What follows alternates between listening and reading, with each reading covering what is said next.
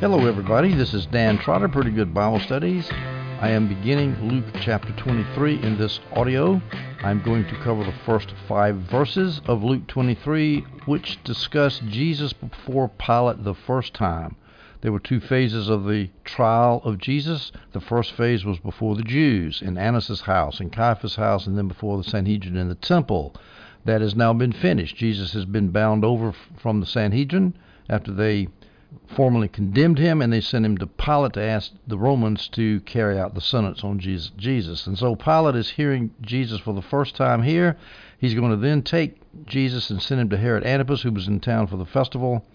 And then Herod Antipas is going to send Jesus back to Pilate a second time. So these 3 instances, before Pilate twice and before Herod Antipas once in the middle, these 3 instances constitute the Roman phase of Jesus' trial, and we're beginning that in this audio. I've already discussed Jesus before Pilate the first time in my discussion of Mark 15, verses 1 through 5, so I'm going to splice that discussion in here, and that splice begins now. Hello, ladies and gentlemen, this is Dan Trotter, Pretty Good Bible Studies. I'm in Mark chapter 15 now. We're going to take up the first phase of Jesus' trial before the Roman government. He has been bound and carried from the house of Caiaphas the high priest. He was then legally, I use that word in an advised sense here, he was sentenced before the Sanhedrin when the Sanhedrin, instead of meeting in a rump sessioning in the middle of the night in Caiaphas' house, met probably in the temple in their normal meeting place, and then they condemned Jesus again. Then they bound him from there, probably in the temple, and they bound him over to Pilate's praetorium, which was in Herod's palace on the west side of the city, not too far from the temple. Now, in this Roman trial, Jesus is going to appear before Pilate, and then Pilate's going to send Jesus to Herod Antipas, and then Herod Antipas is going to send Jesus back to Pilate again. So we'll have to say this is the first phase of the Roman trial, and it's the first time of the 2 times that Jesus appeared before Pilate. Now, the story is given in 4 different Gospels. I'm going to have to bounce from one Gospel to the next. We'll start in John 18, starting in verses 28. John 18:28 reads this way: Then they took Jesus from Caiaphas, that's the high priest, the current high priest's house. They took Jesus from Caiaphas to the governor's headquarters. That's the Holman Christian Study Bible translation. I like praetorium better. The Greek is praetorion, I think it is. But praetorium is a straighter translation. The English translations come up with all kinds of different translations. But it was the governor's headquarters. Pontius Pilate normally operated out of Caesarea on the coast, but is about 40 miles away, I think it was. But he was in Jerusalem to help maintain order because this was Passover. There's about 150,000 pilgrims in the city, so he wanted to keep his eye on things, so he's in Jerusalem. He stayed in Herod's palace. That's where the praetorium was. Praetorium was a Roman military term. It's where the general's tent was, or where the Roman governor's headquarters were. So governor's headquarters is actually a pretty good translation, but that's where he was. And Caiaphas' house was in the city. So they took Jesus, and there's a detail in Mark chapter 15, verse 1, that says Jesus was bound. So they tied him up like a common criminal, and they carried him to Pontius Pilate's headquarters in the praetorium in Herod's palace. Continuing with John 18:28, it was early morning. They did not enter the headquarters themselves, otherwise they would be defiled and unable to eat the Passover.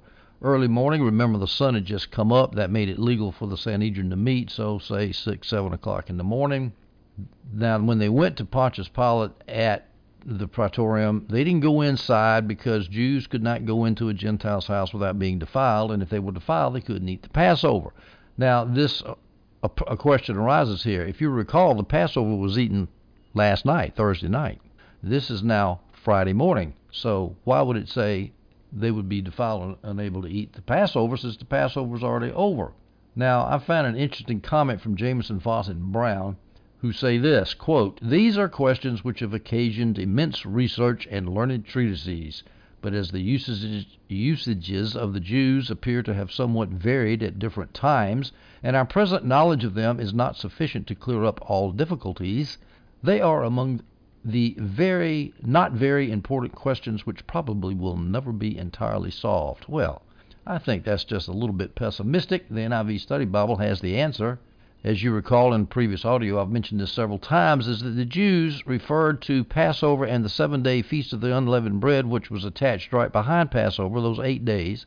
They referred to that in shorthand as Passover, or sometimes they referred to it as unleavened bread. So you have to take the two festivals, not in a legal Mosaic sense, but in a popular sense, the way people actually use the language, and it was one entire festival, and there were lots of meals that were going to be eaten during that Feast of Unleavened Bread, and if they were defiled by going into Pontius Pilate's house, they couldn't do that. So that explains that almost insoluble question.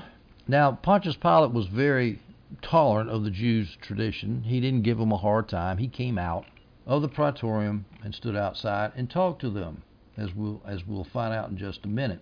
We'll read this in John 18, verses 29 through 30.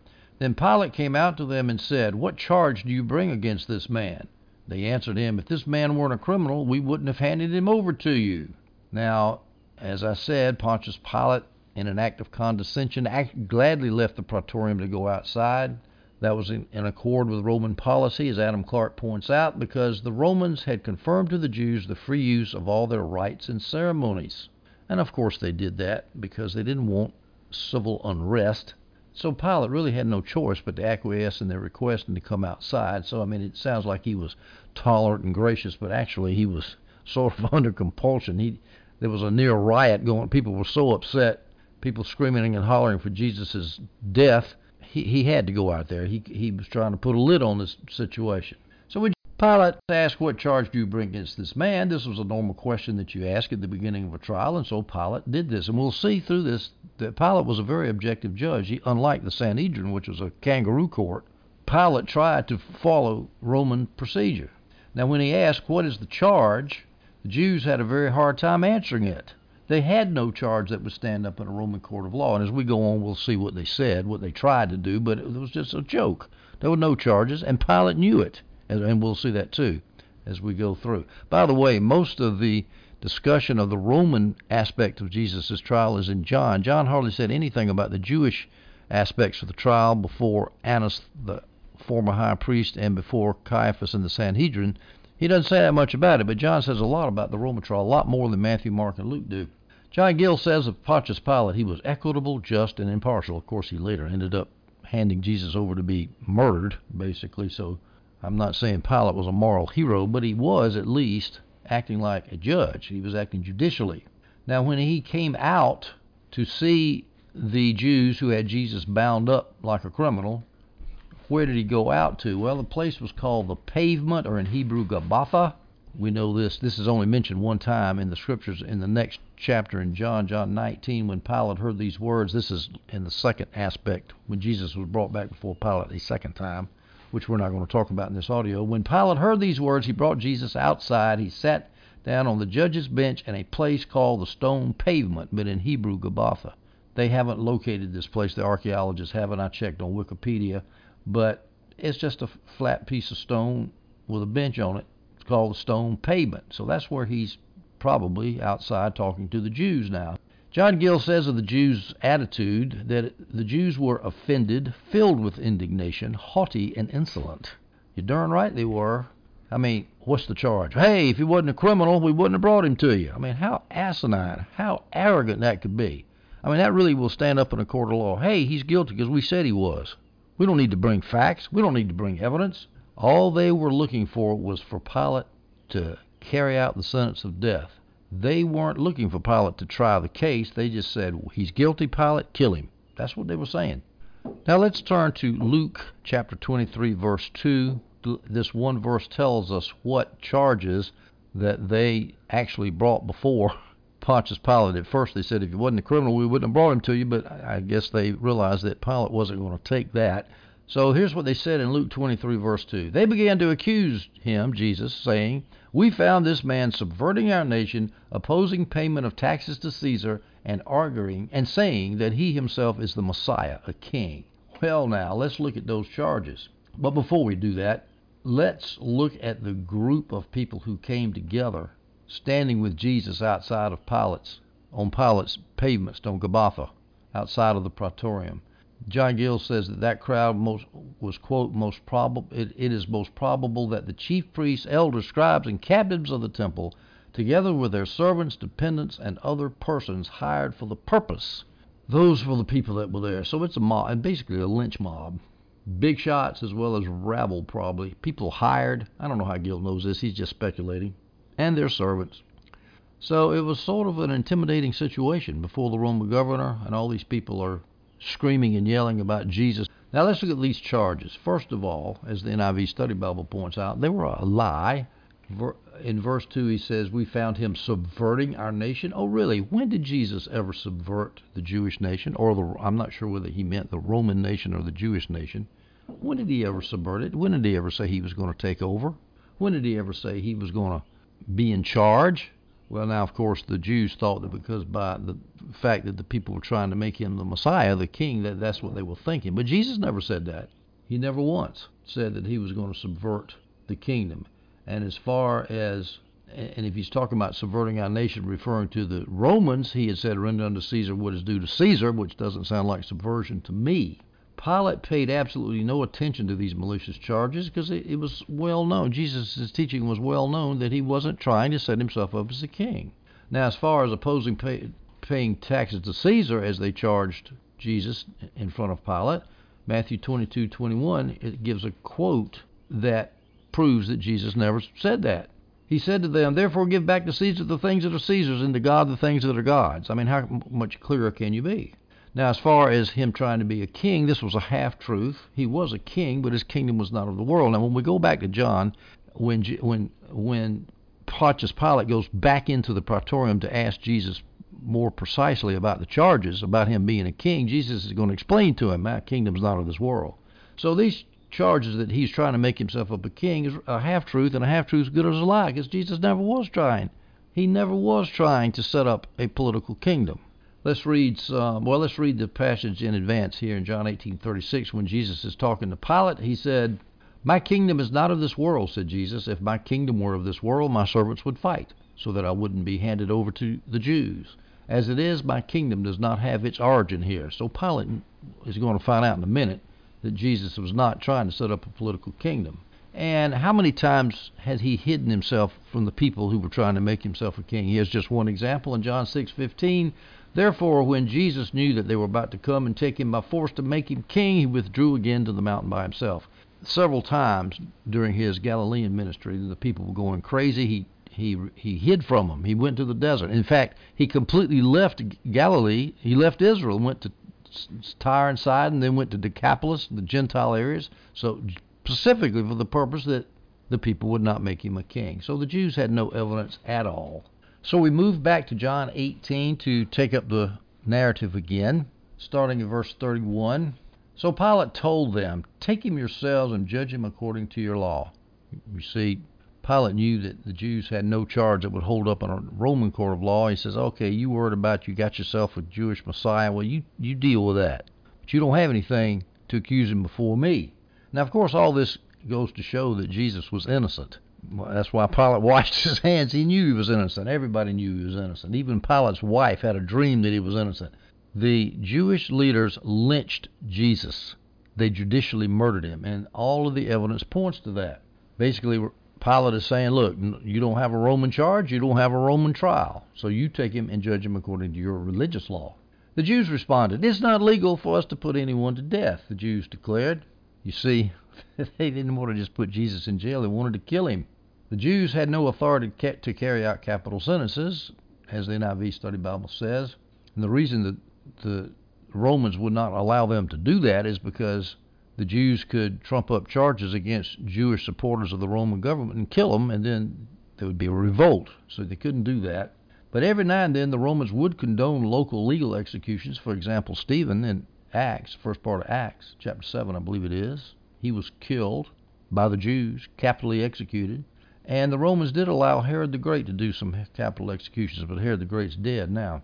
So when the Jews said, hey, it's not legal for us to put anyone to death, they were right, and it's clear here. It also shows their attitude. We want to put him to death. We don't want to try him to find out the facts, whether he's actually guilty of these charges. We want to put him to death. Now when they said this, verse 32, they said this so that Jesus' words might be fulfilled, signifying what kind of death he was going to die. And what kind of death is referring to? A crucifixion death. Now, there's a verse, and I've lost it, I don't have it in front of me, but there's a verse where Jesus predicted to his disciples in one of the Gospels, I'm going to go down to Jerusalem and be crucified. He actually used the word crucified. That is a Roman form of execution. And the Jews executed by stoning. So when the Jews said we can't put anyone to death, the implication there is what logically follows from that is that the Romans are going to have to put him to death, and the Romans crucify. And so that verse where Jesus said that he was going to be crucified was fulfilled because the Romans did it because the Jews couldn't do it. And in fact, there's a verse in John 12 verses 32 through 33. This is during the triumphal entry the week before Palm Sunday. Jesus says this, as for me, if I am lifted up from the earth, I will draw all people to myself. He said this to signify what kind of death he was about to die. What kind of death? A crucifixion death, because Romans lifted you up to put you up on a cross. The Jews would put you at the bottom of a cliff so they could drop stones off the cliff to kill you. That's not being lifted up. So the lifted up is the particular kind of death that Jesus was going to die. He predicted it the week before, and the Jews confirmed this by saying, we can't do it, we can't stone him, so you Jews are going to have to crucify him. So you Romans are going to have to crucify him.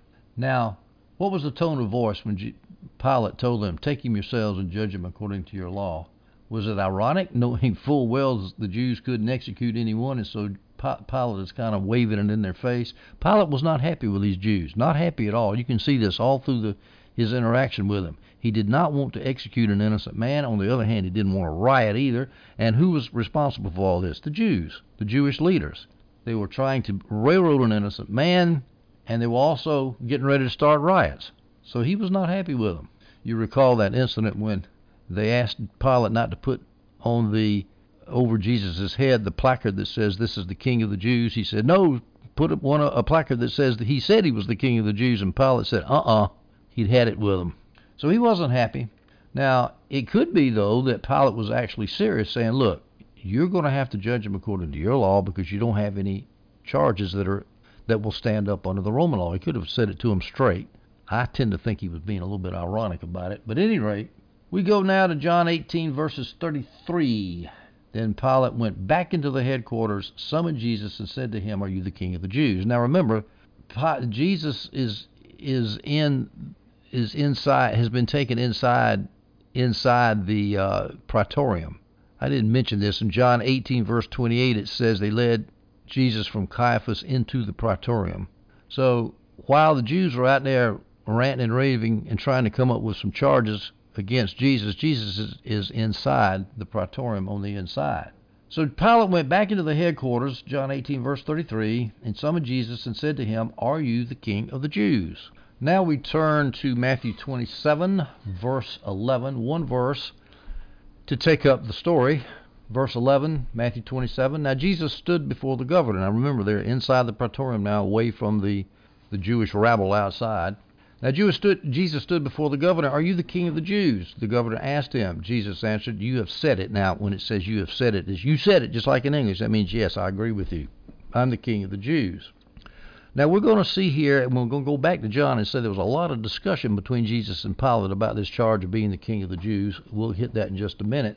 Let's point out a little detail here. Jesus is standing. Now, remember, he's been up all night. He's been beaten. He's been mocked. He's been spit upon by the Jews in Caiaphas' house. He hasn't slept all night, and he's standing. It was the custom for the Roman officials, the judges, to sit while the prisoners stood. And Pilate asked Jesus, are you the King of the Jews? Because this was the one charge of the Jews that might have stood up. That charge would make Jesus' alleged offenses political in nature. Now, not paying taxes to Caesar would also be a charge, but Jesus had clearly said, render unto Caesar what is Caesar's. But making himself a king, he walked into the city and the crowds are crying, Hosanna, Hosanna, the King of Israel, So that at least was a halfway colorable charge. But if you really knew Jesus' ministry, as we've said, he was constantly trying to keep from being proclaimed king of the Jews until the very end there.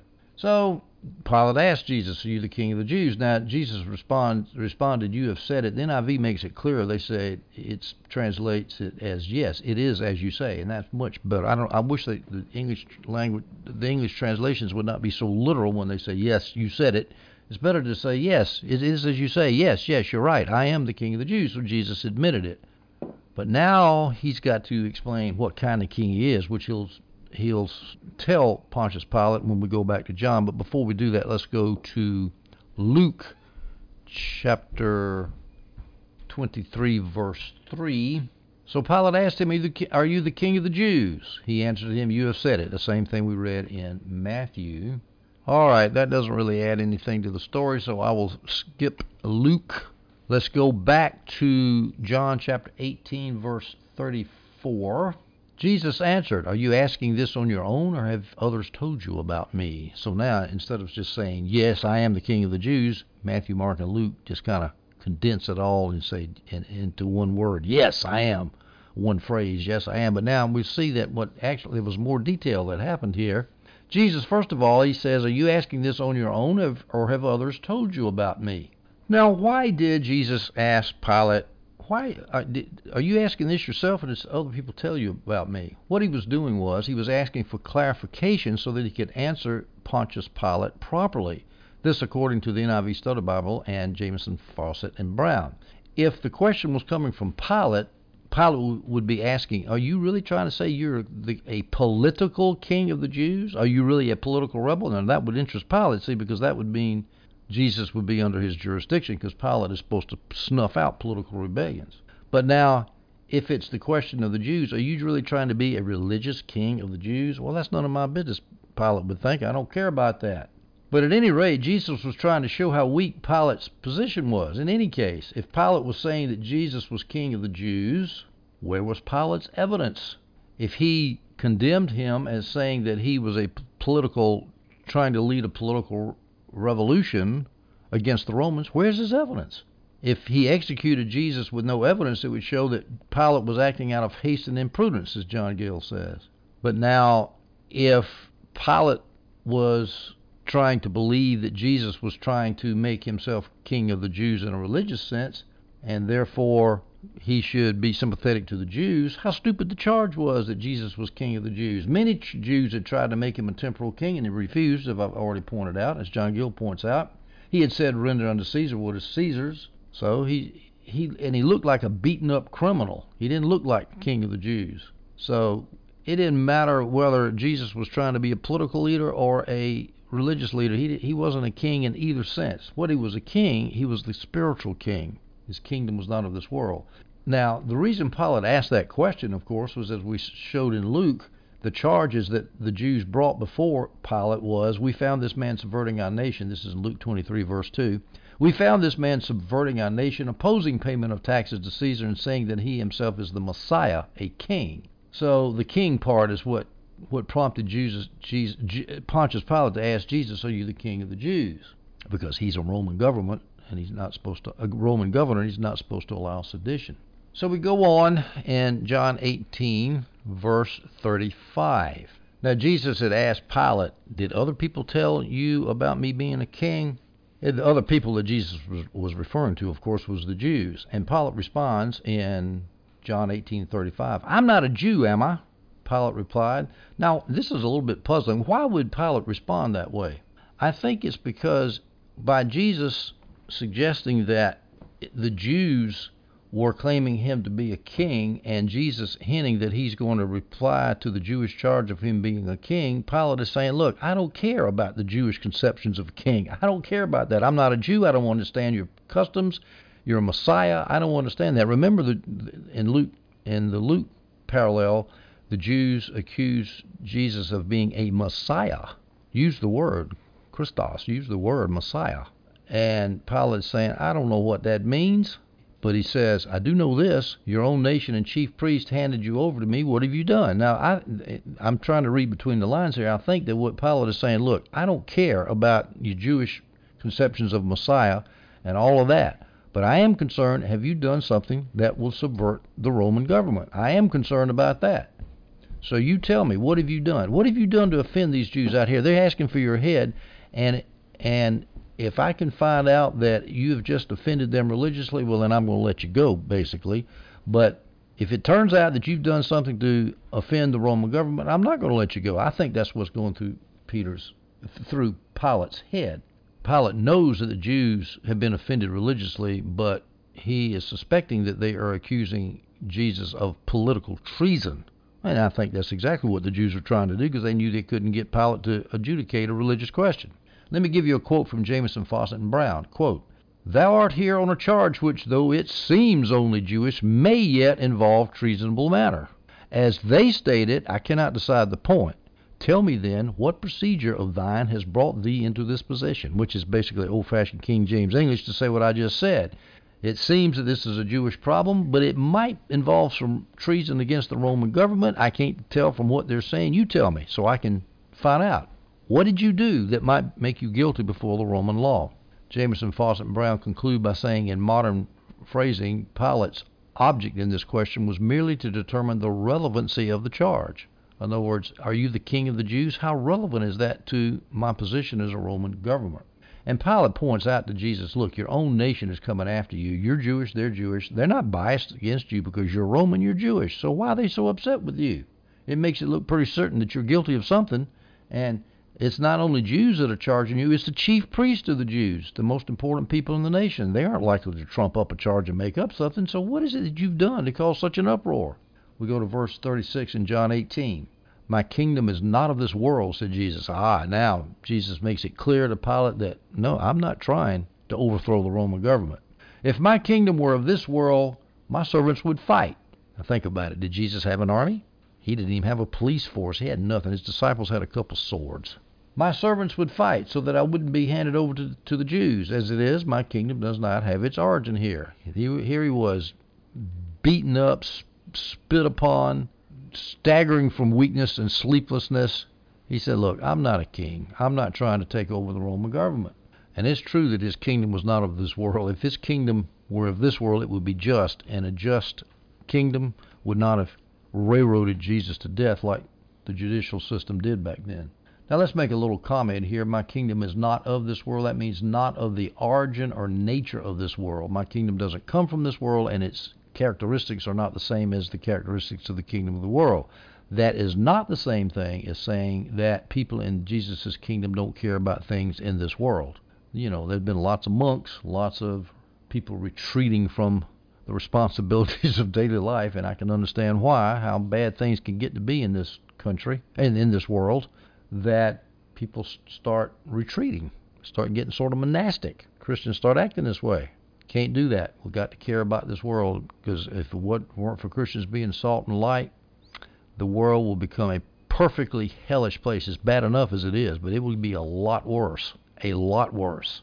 All right, so when Jesus says, my kingdom is not of this world, he admits he's a king, but he also clarifies and qualifies his kingship by saying, well, I'm a king, but not in this world. And Pilate, you're interested in this world. I'm interested in the other world.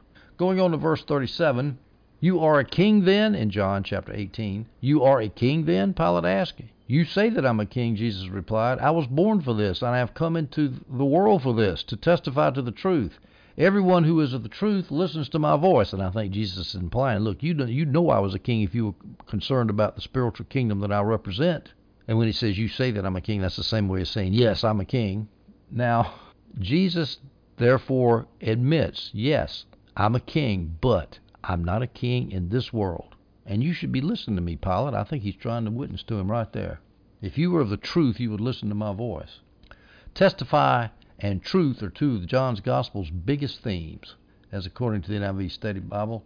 John really is concerned about witness. He uses witness all the time. Here's John 1:7. John the Baptist came as a witness to testify about the light, so that all might believe through him. John 1:14, the Word became flesh and took up residence among us.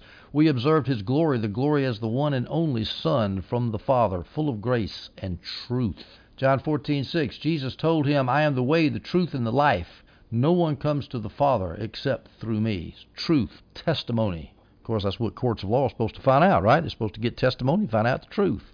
Well, here's the testimony, and here's the truth. Jesus is the king of a kingdom that's not in this world. We move on to John 18, verse 38. What is truth? Said Pilate. Oh, truth was standing right in front of his eyes, and he says, what is truth? In other words, he didn't listen to Jesus. He was only concerned about his grubby judicial duties.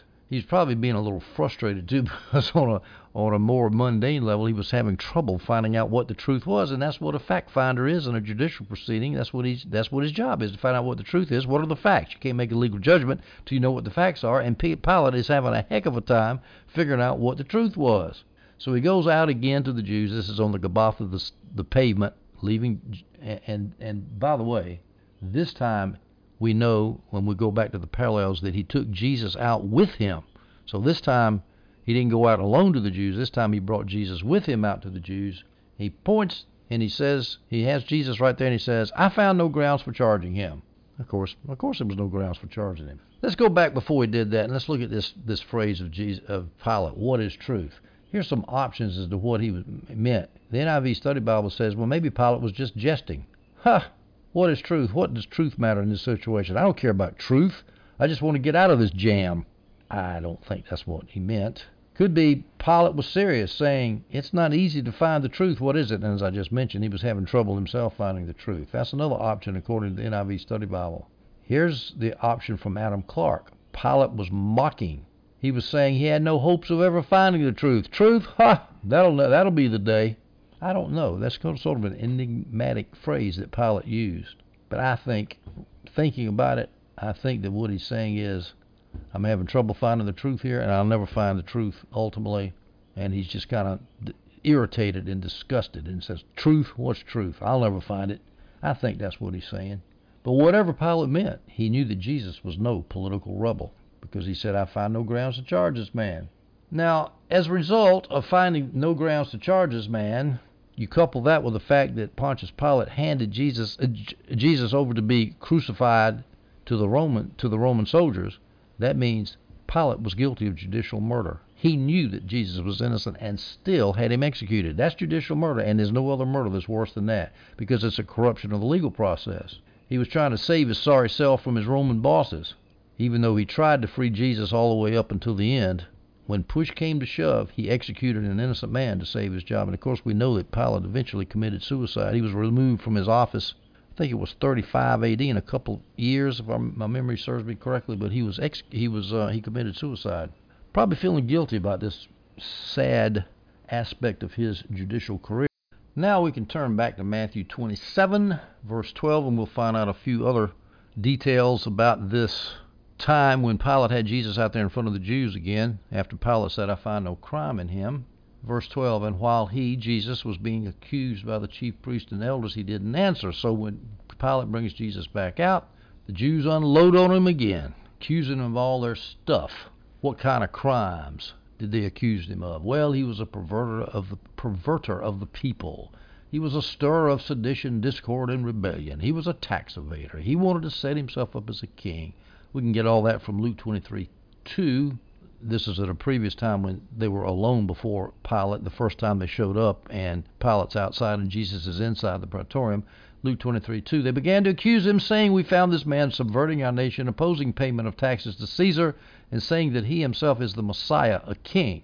So we can, from that, deduce that they repeated the same charge while Jesus is standing there with Pilate. Now, Jesus didn't answer. Now, he'd told Pilate asked him, you the king of the Jews? And Jesus had gone into not a long disquisition, but a long explanation of how he was a king, and yes, he was a king, and so forth and so on.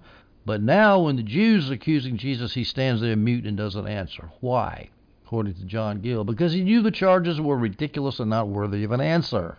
Plus, he knew that all the people in Israel knew they were ridiculous. So what's the point in answering? Because he knew that when he successfully answered these charges, they would invent new ones. Because come hell or high water, they were bent on destroying Jesus. So what's the point? In front of a kangaroo court, there's no point in answering back. Adam Clark says he knew the charges were contradictory and self-refuting. Now, I was thinking about that. I can't really see how they're contradictory. I don't know how they're self-refuting, but I do know they were wrong. They were not they could not be supported in Pilate's court of law. Now let's go to Mark 15, verse 3 and 4, verses 3 and 4 and 5, to pick up another interesting detail of this scene where the Jews are accusing Jesus standing there with Pilate. Mark 15, verse 3, and the chief priests began to accuse him of many things. Verse 4, then Pilate questioned him again. Are you not answering anything? Now that part's not in the other parallels here, that where Pilate says, are you not answering anything? Aren't you going to say anything? You see, Pilate wanted Jesus to answer, because under Roman law, if a defendant gave no answer, the judge had to pronounce him guilty, according to my NIV study Bible. And Jesus is not answering. That means Pilate's going to have to pronounce him guilty. And as we can see very easily, Pilate did not want to pronounce him guilty because he wasn't guilty. He didn't want to railroad an innocent man, and that's all. Now Jesus is not cooperating. He's standing there and not answering the charges against him, which he could have done, but he knew it was no good. It was they were just going to scream and holler some more. There was going to be riots, and he knew that he had to die in order to fulfill prophecy to bear the sins of the world. And notice that Pilate marveled. He was amazed. Marveled greatly, he says in Matthew. How can a man stand there, be accused of all these things? He's obviously innocent. He's just told me he was innocent, and he just stands there and takes it. I'm sure if Pilate had never seen anything quite like this, and I'm sure that he had no idea that his name would be known throughout all of Western history for the next 2,000 plus years. Now let's turn back to Luke chapter 23, verse 5, as we finish up this first phase of the Roman trial. A few little details here. Luke 23, verse 5, but they kept insisting. He stirs up the people, teaching throughout all Judea from Galilee, where he started even to here. Judea could mean the southern part of Israel, or it could mean the whole part of Israel. The term sometimes is ambiguous, but the point is everywhere. And, of course, what they're trying to do is to make it look like the political threat is great, to try to get Pilate to take this case on as a case of political insurrection. But he had just told them, in verse 4, Luke 23, I find no grounds for charging this man. Innocent. All right, so here we have Pilate in a conundrum. He knows he's innocent. He knows Jesus is innocent, but he's got a rabid bunch of Jews who are intent on killing him.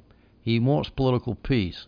So what is he going to do? He's going to turn the case over to Herod Antipas, who is the ruler of Galilee, the Roman ruler in the northern district of Galilee.